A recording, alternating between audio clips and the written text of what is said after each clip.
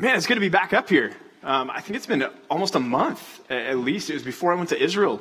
And now we're back, and didn't know if we would come back from Israel, so it's good that we had some other people in the pulpit just in case, right? And just to let you guys, never mind. You should go to Israel, though. You should go to Israel. All right, so Matthew chapter 7.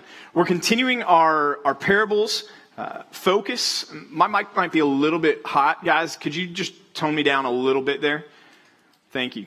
We're continuing our focus on the parables and looking at parables which are a story with a point, a moral, right? The moral to the story. What's the point? And with a parable, you're not going to take it and you're not going to dissect everything, right? We've covered this. You're going to go after one thing. And before we get into the text tonight, which is a quasi-parable, it's another little bit of a cheater parable that I'm taking and making a parable. I want us to think about the courtroom scene, right? The courtroom drama maybe that you like to watch, whatever, and it's drawn to the close. And the last thing that an attorney does is he gets up and he makes his closing argument, right?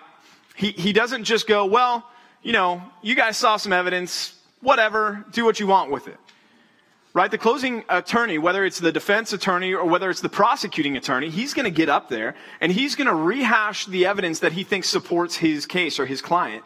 And then at the end of that, he's going to call on the jury to make a decision for his client or against the other person, if that's what he's going after. He's not going to leave it up in the air and say, just, you know what, do what you want to do with it.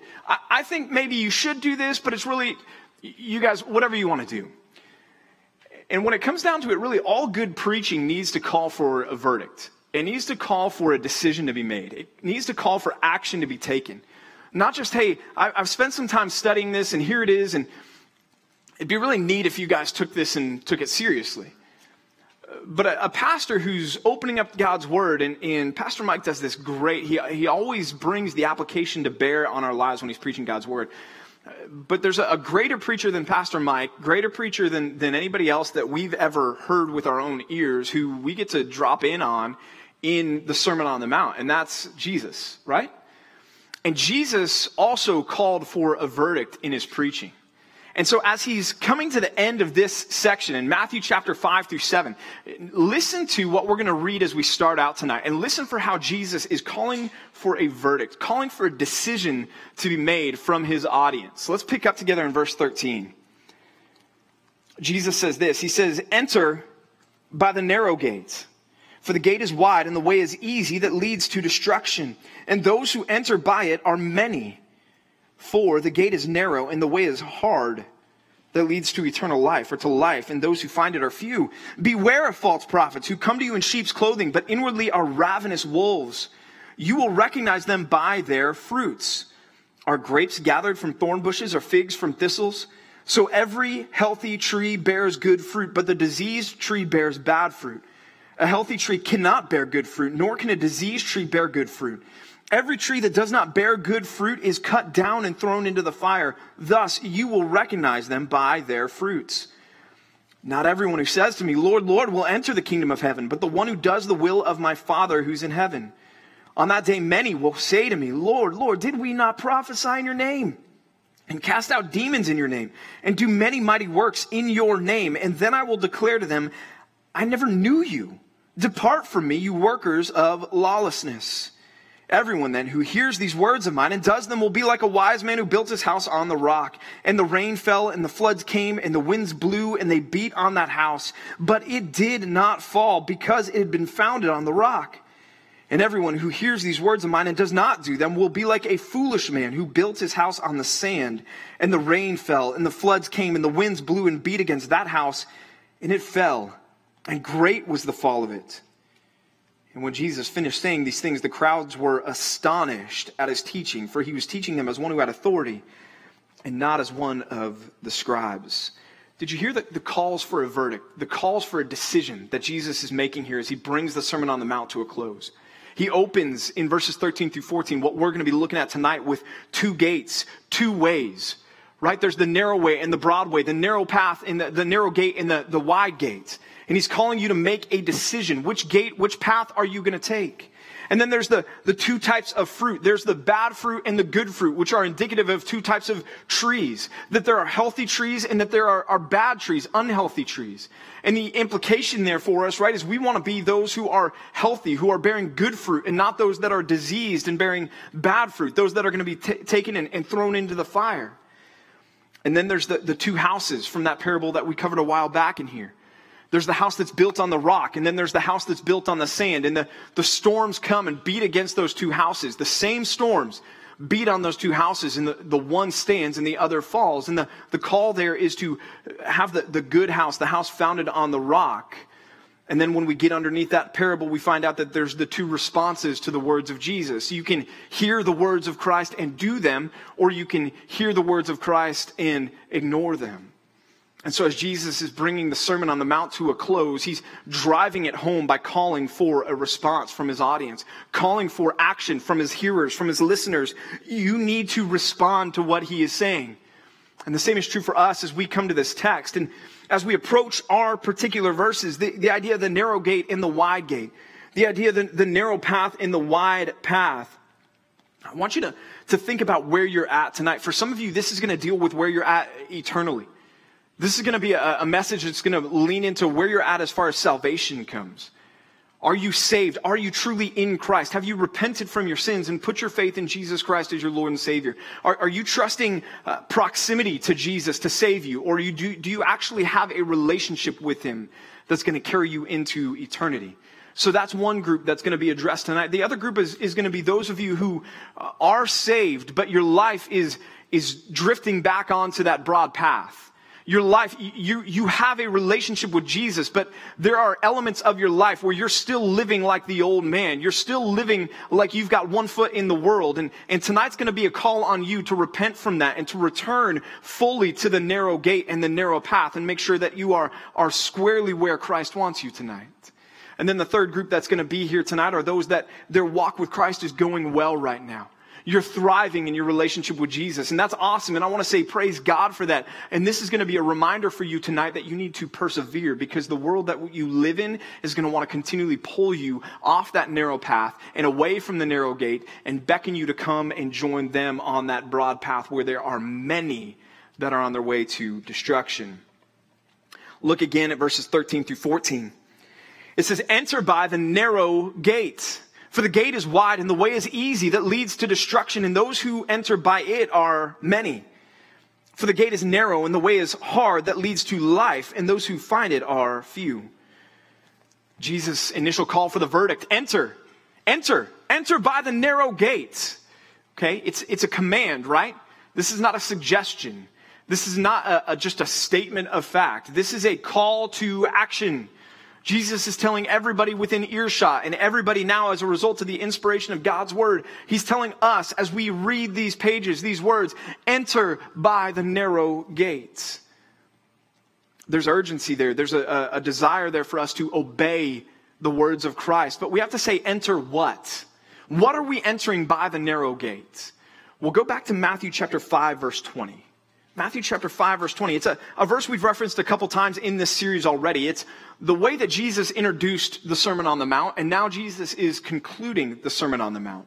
But listen to the way he introduced it here in Matthew chapter 5, verse 20. "For I tell you," he says, "unless your righteousness exceeds that of the scribes and the Pharisees, you will never," here's the word, "enter the kingdom of heaven." So the whole Sermon on the Mount has been framed by this idea of entering heaven. What does it look like to enter heaven? Jesus, how do we enter into eternal life? How can we be in paradise with you? Jesus starts the Sermon on the Mount by saying, look, the way that you need to do that is you need to have a righteousness. You need to have a standard of obedience. You need to have a standard of devotion to the Lord that exceeds the religious superstars of that day. You've got to be holier than the guys that you look at right now and you go, wow, those guys have it together. They know the law backwards and forwards. They're obedient to it. You guys remember Paul from Philippians chapter 3 when he's talking about being a Pharisee? And he's going through his list there and he says, look, as to the law, I was blameless. I was so zealous for being holy that I would stand up before you and say, look, those 613 laws that are recorded there in the oral law, I was nailing them. I was fully obedient to them. And now you would say, was Paul really truly sinless? No, he's not sinless, but he's doing it, right? He's living this out. You would look at him and say, man, that guy's got it together. Jesus says, you need to be holier than that. You need a righteousness that's higher than that. And then from there, he walks through the Sermon on the Mount and he starts to go through all of these different standards of what it looks like to have a righteousness that exceeds that of the Pharisees. And he starts out by saying, hey, you know what? You've heard it said, you shouldn't commit murder. That's pretty low-hanging fruit for most of us in the room, I would hope and pray, right? If not, and you're still here, I'd love to hear your story afterwards. Maybe we need to sit down with some police afterwards too. But this is low-hanging fruit. You've heard it said, do not commit murder. Remember, he's saying, hey, your standard of righteousness needs to be more than the Pharisees. He opens it up by saying, so don't commit murder. And everybody's patting themselves on the back right there, right? This is like the pop quiz where the first question is just a gimme. And you're going, man, if this is how the rest of this thing's going to be, this is cake. I'm good. But then he says, but I say to you, and that's when he goes after the heart, remember? And he says, hey, if you've been angry with your brother in your heart, you've committed the same sin as the person that's actually gone physical and murdered somebody. Now, all of a sudden, we're going, whoa, Jesus, get out of my kitchen. This is too personal here. Nobody is innocent then. And then he goes to lust, right? And he says, hey, you've heard it said, do not commit adultery. And there's people there that are going, hey, I'm good. I'm 2 for, wait a minute. Okay, I'm 1 for 2 at least. I haven't committed adultery, right? But then he says, but I tell you this, if you've lusted after a woman in your heart, and ladies, don't think you're off the hook on this. If you've lusted after another person in your heart, you've already done the same thing as committing the physical act of adultery with that person. You see what Jesus is doing here is he's taking the standard of righteousness and he's ratcheting it up. Because what he wants to do is he wants to leave us in tatters and shreds when it comes to our own personal holiness and righteousness. He wants us to, at the end of all of this, say, this is impossible. If this is the standard, nobody can measure up to this. In fact, it's interesting when Luke talks about this, a similar interaction between Jesus and his disciples. He tells this parable and he says, you need to enter by the narrow door while it's still open, because eventually the master is going to shut the door and there are going to be many who come and pound on the door and say, let us in. And he's going to say, depart from me, I never knew you. So he's kind of melding a couple of things from the Sermon on the Mount here. But what's so interesting is the question that led into that time when he tells that parable is the disciples came up to Jesus and said, man, Jesus, salvation is hard. Are those who are going to be ultimately saved on the last day, are those going to be little? Are those going to be few in number? So they get it, what Jesus is driving at. But now he comes back as he's landing the plane, so to speak, of the Sermon on the Mount. And he picks up this entrance language again. And he says, again, enter. You want to enter into heaven? You want to get into the kingdom of heaven? Enter by the narrow gate. By the narrow gate. We're going to deal with the narrow gate more in just a minute. But first I want to focus on the alternative. He says, for the wide gate, the gate is wide and the way is easy that leads to destruction. Jesus is warning them here. That's why he says, for, I want you to enter, Jesus says, by the narrow gate. In fact, not only do I want you, I'm commanding you, enter by the narrow gate. Why? Because I'm about to warn you that the alternative is maybe wide and easy to enter into, but its end is destruction. Its end is destruction, and not just destruction as far as annihilation goes, but no, destruction and being cast out into the outer darkness, as he would talk about elsewhere, into the place where there's weeping and gnashing of teeth, into a place where the smoke and the torment of those that have rejected Christ go up for all of eternity. What we're talking about here that's at stake is heaven and hell. And Jesus says, if you don't enter in through the narrow gate, I'm here to warn you. The gate that's wide and the gate that seems easy here and now on earth, that's the gate that leads to eternal destruction. But it doesn't seem that way, right? Man, the gate is wide and it's easy. It seems like that should be the way that Jesus wants us to go. After all, doesn't he say, any of you who are weary and heavy laden, come to me?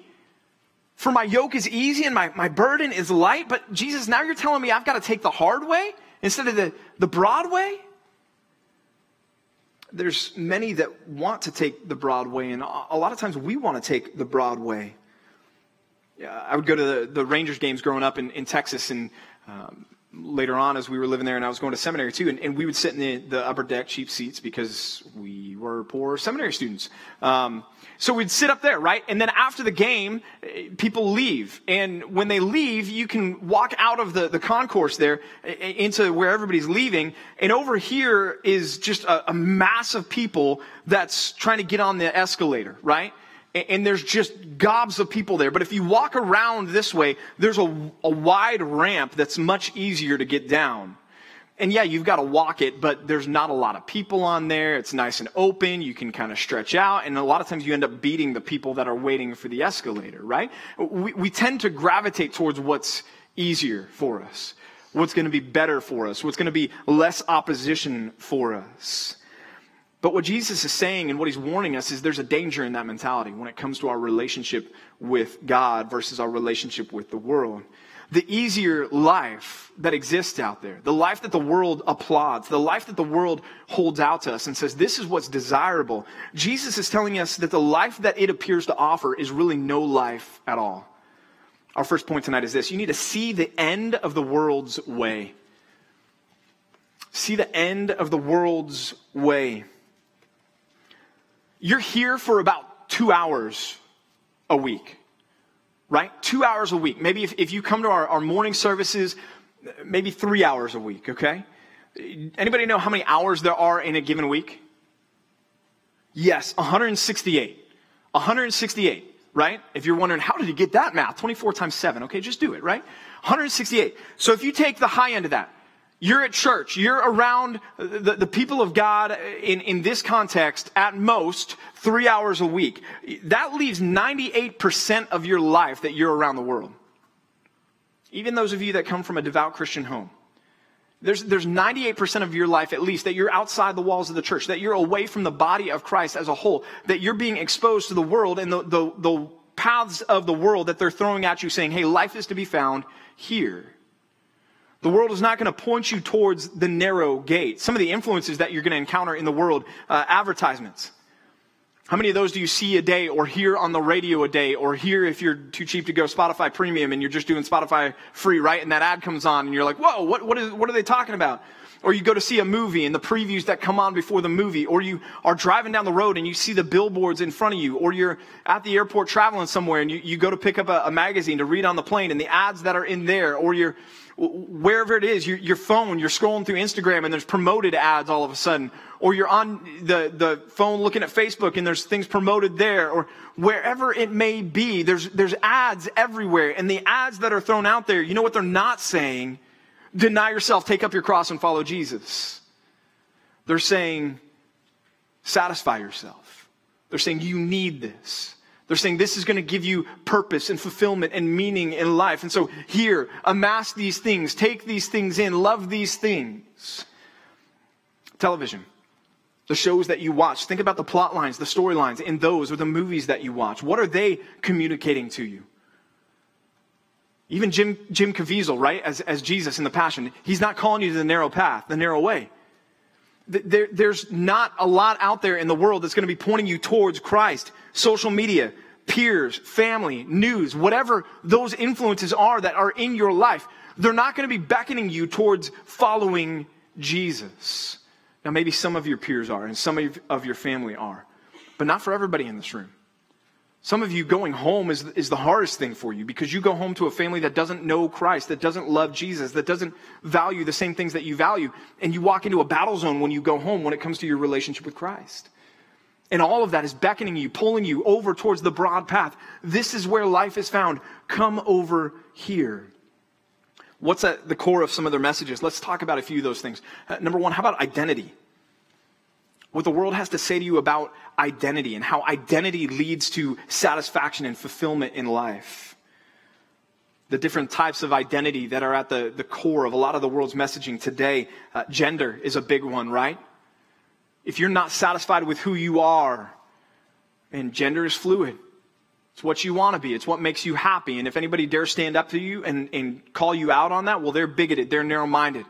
They're judgmental, they're homophobic, they're racist, they're whatever it may be. How about race? That's a big identity thing today, isn't it, as well? Economic status. How much cash do you have in the bank? Where do you come from? What's your zip code? What kind of car do you drive? What kind of job are you angling for? Sexual orientation is a big thing in today's culture and society as well. Again, when you consider the identity movement and the things that identity is being put forward for, it's again not calling you to identify as a slave of Jesus Christ.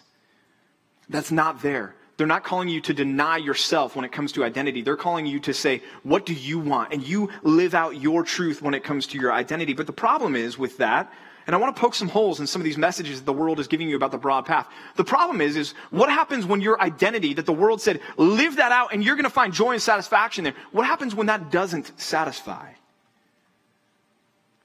The rates of suicide with those that have gone through a sex change are through the roof. Because they come out on the other side and they go, wait a minute, this didn't fulfill me the way I wanted it to, and now my life is destroyed. And so our identity is something that the world throws at us. How about a cause? You need a cause to get behind. You want meaning and satisfaction and fulfillment in life, make sure that you've got a good cause. Social justice. Save the environment. Save the animals. Women's rights. And we could go on and on and on and on and on with all the different causes that are out there. And I'm not saying every single cause that the world has is a bad cause, but I am saying this. It seems that there's never an end to the amount of causes that the world throws at us and offers us. Why? Because new ones keep being added in a quest to find one that's really going to give you satisfaction and meaning in life. But it's never going to be enough. Maybe it's career that the world throws out there and says, this is where life is to be found. Jump on the broad path and find the rut of being a career, of having a great career, making a lot of money, being successful. Is that wrong? No, not inherently. But if it becomes all-consuming, if that's where you're looking for your reality, if that's where you're looking for your hope, if that's where you're looking for life and meaning and satisfaction in life, it is wrong. And it's going to leave you despairing. Because the message that the world throws at you is make as much money as you can, as fast as you can, and retire early. But the question that I have to ask in response to that is, when is enough enough? You're always going to want more. You guys may remember the actor Robin Williams, right? Robin Williams was an actor who was at the top of his game and has done a lot of wonderful work and great films and played a lot of amazing roles, and yet that wasn't enough to satisfy him. And so even when you think of your career, that's not going to be enough for you. Another one that the world throws at us and says, here's where life is to be found on the broad path is through experience. Experience. Make sure that you're traveling. You're young. Put off marriage. Put off having a family. You need to just travel and explore the world and experience new things. Dating. Date as many people as you can. Don't worry about monogamy. Don't worry about sexual purity. Don't worry about any of those things. Experience everything that you can. Experiment and experience with as many people as you possibly can so that you can find what really satisfies you. And then there's just the try new things. Try new things. Go out and do new things. Dare to do something different. You know what? Be unique. March to the beat of your own drum. Forge your own path, which is interesting given that there's many who are trying to forge their own path. Why? Because they're all on the broad path that leads to destruction.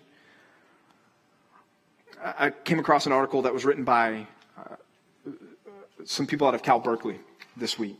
And it was talking about this idea of young people trying to find purpose and meaning and fulfillment in life. Two instances that I want to call your attention to and read for you in this. First, this lady, she says this. Environmental and social justice organizer Jody Sugarman Brosen feels driven to leave the world in a better place than I found it. So there's her purpose. There's her fulfillment. There's her meaning in life. I want to leave the world a better place than I found it. She says this, becoming a mom strengthened that purpose. It's going to be their world and then their kids' world, she says. It definitely influences how I parent, wanting to raise anti-racist, feminist, radical kids who will want to continue the fight and be leaders. Now let's set aside whether or not you like those words that she just labeled she wants to raise her kids at. I just have a simple question for her, and that is this. Miss Brosen, what happens if your kids aren't that? Are you going to be satisfied? Or how are you going to know you've done enough to leave the world a better place for your kids? But see, she's chosen to make her entire existence revolve around this idea of leaving the world better than she found it and raising kids who are anti-racist, feminist, radical. What does that even mean, radical? Kids who want to continue the fight and be leaders. There's another lady, and this one was saddening to me. Her name is Amber Cantorna. Amber Cantorna.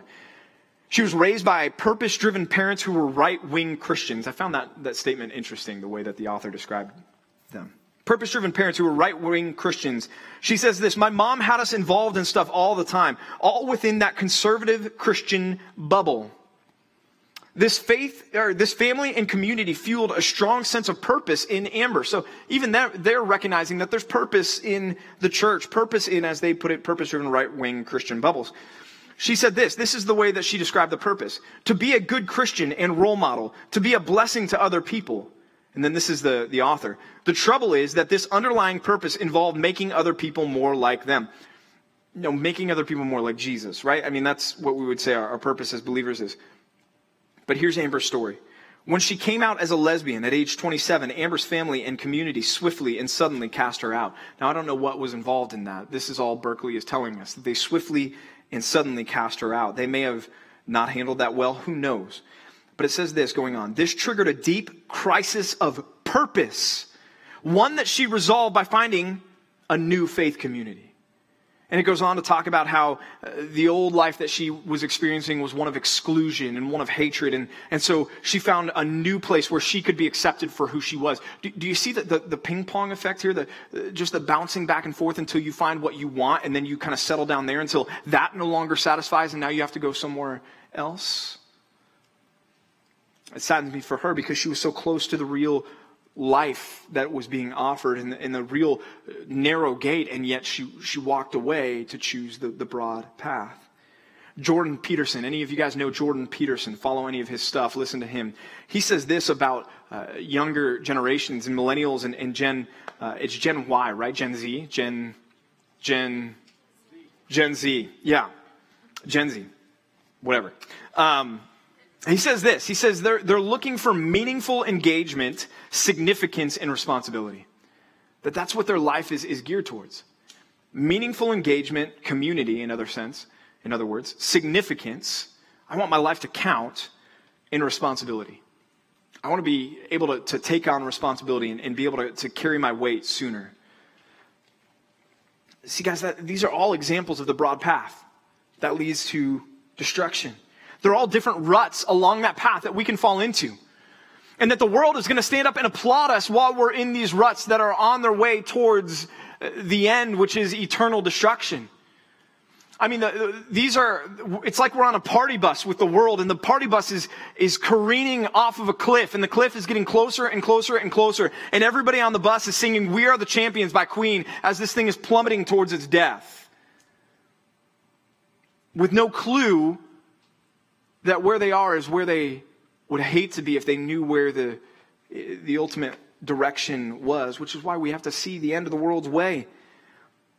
These ruts that we've all once traveled as well at one point in time, the rut of morality. You know what? I need to be good enough to gain acceptance. So I'm going to live my life trying to just be a good person. The rut of significance. You know what? I need to be important enough or successful enough to gain acceptance, to be thought worthy. The rut of purpose. I need to be useful enough to gain acceptance, to find meaning, to find value, to find satisfaction. The rut of comfort. You know what? I just care about being comfortable enough while I'm here. Eat, drink, and be merry. YOLO, right? For tomorrow we die. I know nobody says YOLO anymore, but it fit the context. Pleasure. That rut that says, look, no matter what, I'm going to just find what makes me feel good, and that's what I'm going to live for. I don't care what you think about it. I don't care whether you tell me it's right or wrong. Who are you to tell me what's right or wrong? The rut of status. Be as powerful as you can be.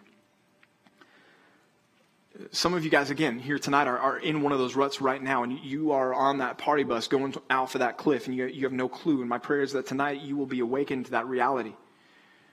Some of you guys are on the narrow path. You're saved, but you're kind of following behind that party bus going, where are you guys going? I want to come along. You've drifted back into some of these ruts, some of these broad path ideals that the world is beckoning to you. And the call on you tonight is to repent and return to the narrow way. Some of you guys tonight are doing, like I said, you're doing well. Your relationship with Christ is going great. You're looking at that bus and you're mourning what's about to happen and you're pleading with them to get off. Let me again encourage you, persevere in that. Keep in mind the end of the world's way. Have your eyes open to what Jesus is telling you right here, that broad path that the world says there's so much value and significance and meaning in life in, it leads to destruction. It leads to destruction. Enter by the narrow gate. Jesus is not calling you to work harder or to be better, but to change paths. That's our second point tonight. It's this: find life Christ's way. Find life Christ's way. Enter through the narrow gate. The narrow gate. It's the idea of being constricting, confining. When I was in Jerusalem, I went through an ancient Canaanite irrigation tunnel. It wasn't Hezekiah's tunnel with the water in it because it was freezing cold. But I went through this other tunnel that's there. And in this tunnel, I had a backpack on. And there were times that, in fact, right away, I had to take the backpack off to be able to make it through the tunnel, because there's times that you had to turn sideways like this to get between the openings there. That's the idea here. The idea is getting through this narrow gate. It's not just nonchalantly walking through a broad entrance like a giant gate at Angel Stadium and just kind of walking through without being mindful that you've entered anything. No, you know you're going into this. You're aware of what you're doing. Or we were in Bethlehem and we went to the Church of the Nativity, where they believed that it was that Jesus was born, where Mary and Joseph's the cave that they were in was. And so you go to this church, and there's on the backside of this church, which is where we entered, there's a tiny door. And when I say tiny, it's really small. I had to bend over at my waist to be able to get in this door. And the church designed it intentionally that way because when you entered into the place of the birthplace of our Lord and Savior, they wanted you to stoop. They wanted you to bow going in reverence. And so that was intentional. But that's the idea of this door. You can't stroll through that door there at that church. If you do, you're going to just run into the wall and fall on your face, right? You have to stoop. You have to bend down. You have to be intentional about getting into this narrow opening. And that's what Jesus is calling us to. An intentional leaving, departure from the broad path and entering by the narrow gate. We don't wander through the narrow gate on accident. It's an intentional decision that we make. And I don't know about you, but I kind of wish it was the other way around. The narrow gate. Not narrow and difficult because Jesus is calling you to work harder. Okay? Let's make sure that we're clear on that. Not narrow and difficult because he's calling you to put your efforts forward and to earn your way through. But narrow and difficult because it's the less obvious, less natural choice. Because you live in a world that's going to be dragging you with everything that it has onto the broad path. And when you're on the broad path, it's going to be doing everything that it can to keep you on the broad path. It's like the poem, right? Was walking in the woods by, I believe T.S. Eliot was the one who wrote it. And he said, the path that I was on diverged. And he said, I took the road, what? Less traveled. That's not our natural inclination. We want to stay on the beaten path. We want to stay on the broad area. We want to stay where it's safe in our minds and comfortable. And what Jesus is calling us to is a life that's anything but safe and comfortable. That's anything but obvious and natural when it comes to the world's ideals of what it looks like to live our lives. Is there an element of difficulty and effort here? Yes, of course there is. Right? And that's important to understand as well. That Christianity is not this pie in the sky, life is great, look at me, everything's working out just according to plan kind of religion. That's not what it is. It is going to be hard. It is a battle. And those of you that are believers, you know what that battle looks like. To put off sin and to put on the things that Christ calls you. To battle for your purity. To live not for the world's values, but for the values of a kingdom that's yet to come. That does involve effort. But that's once you're on the gate, once you're on the path, once you're there. See, instead what Jesus is calling us to when he says, enter the narrow gate, is he's calling us to a life that's contrary to this world. The world says you need power. Christ says you need humility. The world says you need fame. Christ says you need to be a servant, a slave of all. The world says, be inclusive of everybody. Christ says, no, there's an exclusive truth that's out there, and you need to go forth with that exclusive claim of truth to everybody. The world says, live for your happiness. Christ says, no, live for your holiness. The world says, get yours now. Christ says, no, forsake the immediate for the eternal. Even the core of the gospel is contrary to this world. Confess that you are a sinner. Admit that you're helpless to do anything about that. Trust in a dying Savior, a Savior who died for you, who took a penalty that you deserve. By the way, you deserve that penalty again because you are a sinner. And God's wrath is being stored up against you. But then not only trust that he died, but trust that he rose from the grave 3 days later, something that no person has ever done, ever since or ever before, and never will again outside of the resurrection of our bodies on the last day. Trust in a Savior who died and then walked out of the tomb. Trust in that. And then surrender your life to him, repenting from your sin, turning from your old life, turning from everything that you once valued and lived for, and now live with a new purpose for Jesus. That message, the world doesn't say, yeah, that makes sense, do that. That's why when you've shared the gospel with somebody and they've walked away from you, it's because that message to them, Paul tells us in 1 Corinthians, right, is foolishness. According to the world's way, according to the broad path. Confess that you're a sinner? You mean you're trying to tell me there's a universal standard of what's right and wrong, a universal standard of holiness? Who are you to tell me that? Admit that you're helpless? You're trying to tell me I'm not good enough and that I can't be good enough? I'm a good person. Who are you? Trust a dying Savior? Aren't Saviors supposed to win in the end? Do you even superhero movie? You don't, do you? You don't even know. Trust a resurrecting Savior. Hello, ever heard of science? Go hang out in a graveyard. When's the last time somebody got up out of one of those? And surrender your life to him? Man, I don't surrender to anybody. See, that's the broad path looking at the narrow path. It's why the gate is narrow. It's not obvious. It's not the way that's natural for us to take. And so Jesus is saying, enter by the narrow path. And he says there in the text, he says this. He says, the gate is narrow and the way is hard that leads to life. It's narrow and hard, and those who find it are few. It's narrow and hard because the call to enter by this gate is leave everything behind. Deny yourself and follow Jesus. But I want to twist your perspective for just a second here. I want you to think of the original audience that Jesus was talking to here again in the Sermon on the Mount. Matthew 5:20, again, remember? Unless your righteousness exceeds that of the Pharisees and scribes. See, there's a rut that's on the broad path that we haven't yet talked about. And it's a rut that I think is probably the greatest rut that we tend to fall into. And it's probably the hardest one for you to get yourself out of in order to make sure that you're either entering by the narrow gate for the first time or that you're staying on the narrow path. And here's the rut that I'm talking about. Jesus was talking to an audience who looked at the Pharisees who were teaching, if you want to be accepted by God, you need to obey these standards. You need to be good enough and righteous enough. And by the way, if you're not, we're going to let you know.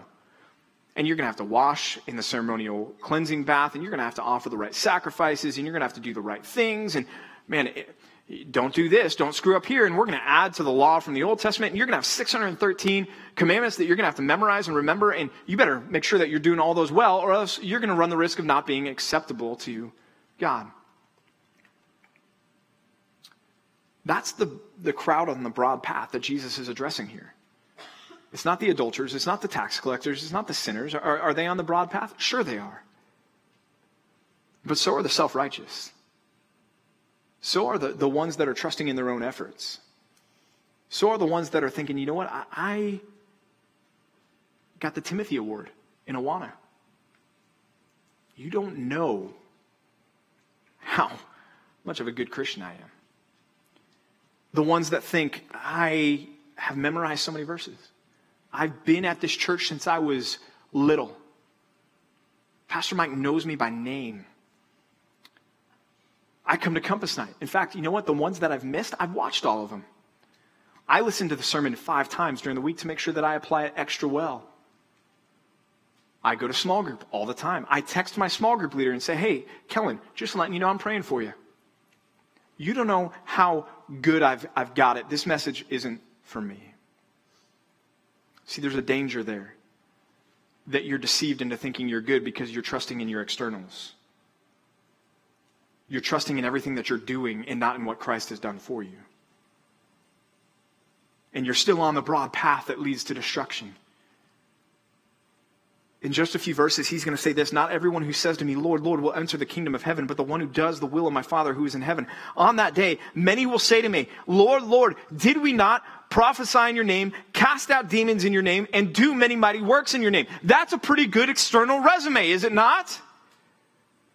I prophesied in your name. I cast out demons in your name. I worked miracles in your name. Let me in. But he's going to say what? He's going to say, depart from me. Why? I never knew you. See, salvation is not by proximity alone or closeness alone, but by grace through faith alone. You may be on that party bus heading towards that cliff, looking out the window going, wow, look at how awesome the narrow path is. It's so great that I'm on the narrow path, totally oblivious that you are careening towards the same cliff that everybody else on that bus is going towards. So I want to encourage you and challenge you and call you to examine yourself tonight. Take a diagnosis tonight of your life. Where are you? What path are you on right now?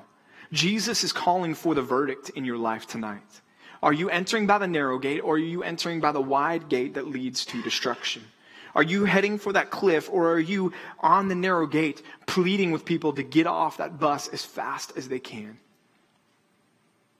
Many times in his word, God has called on people to make a decision.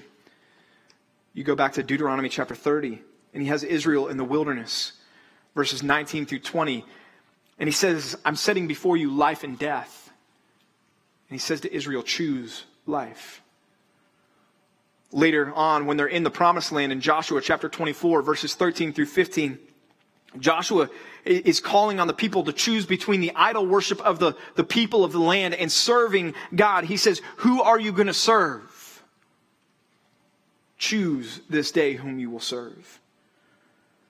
And then there's the scene on Mount Carmel where Elijah the prophet called the people to choose between Baal and Yahweh. Who are you going to serve? Who are you going to follow? Who are you going to commit with? Who will you be all in with? Jeremiah 21:8. Jeremiah calls Israel again there to choose between life in following after God and death in refusing to repent and refusing to turn and follow Christ. And then you have John chapter 6. John chapter 6, verses 66 through 69. After Jesus has been teaching and saying some pretty difficult things, it says there that many left him. And he turns to his disciples and he looks at them and he says, are you going to leave me as well? Again, calling on them. Choose today what you're going to do. And so it should be no surprise to us when we come to the end of the Sermon on the Mount that Jesus is issuing another call for us to choose. And the call is on you tonight. Life or death. The narrow, the wide. Enter by the narrow gate. For the gate is narrow and the way is hard, but it leads to life. It leads to life. In that broad path, that wide gate, it may look good right now, but that leads to destruction. Let's pray together.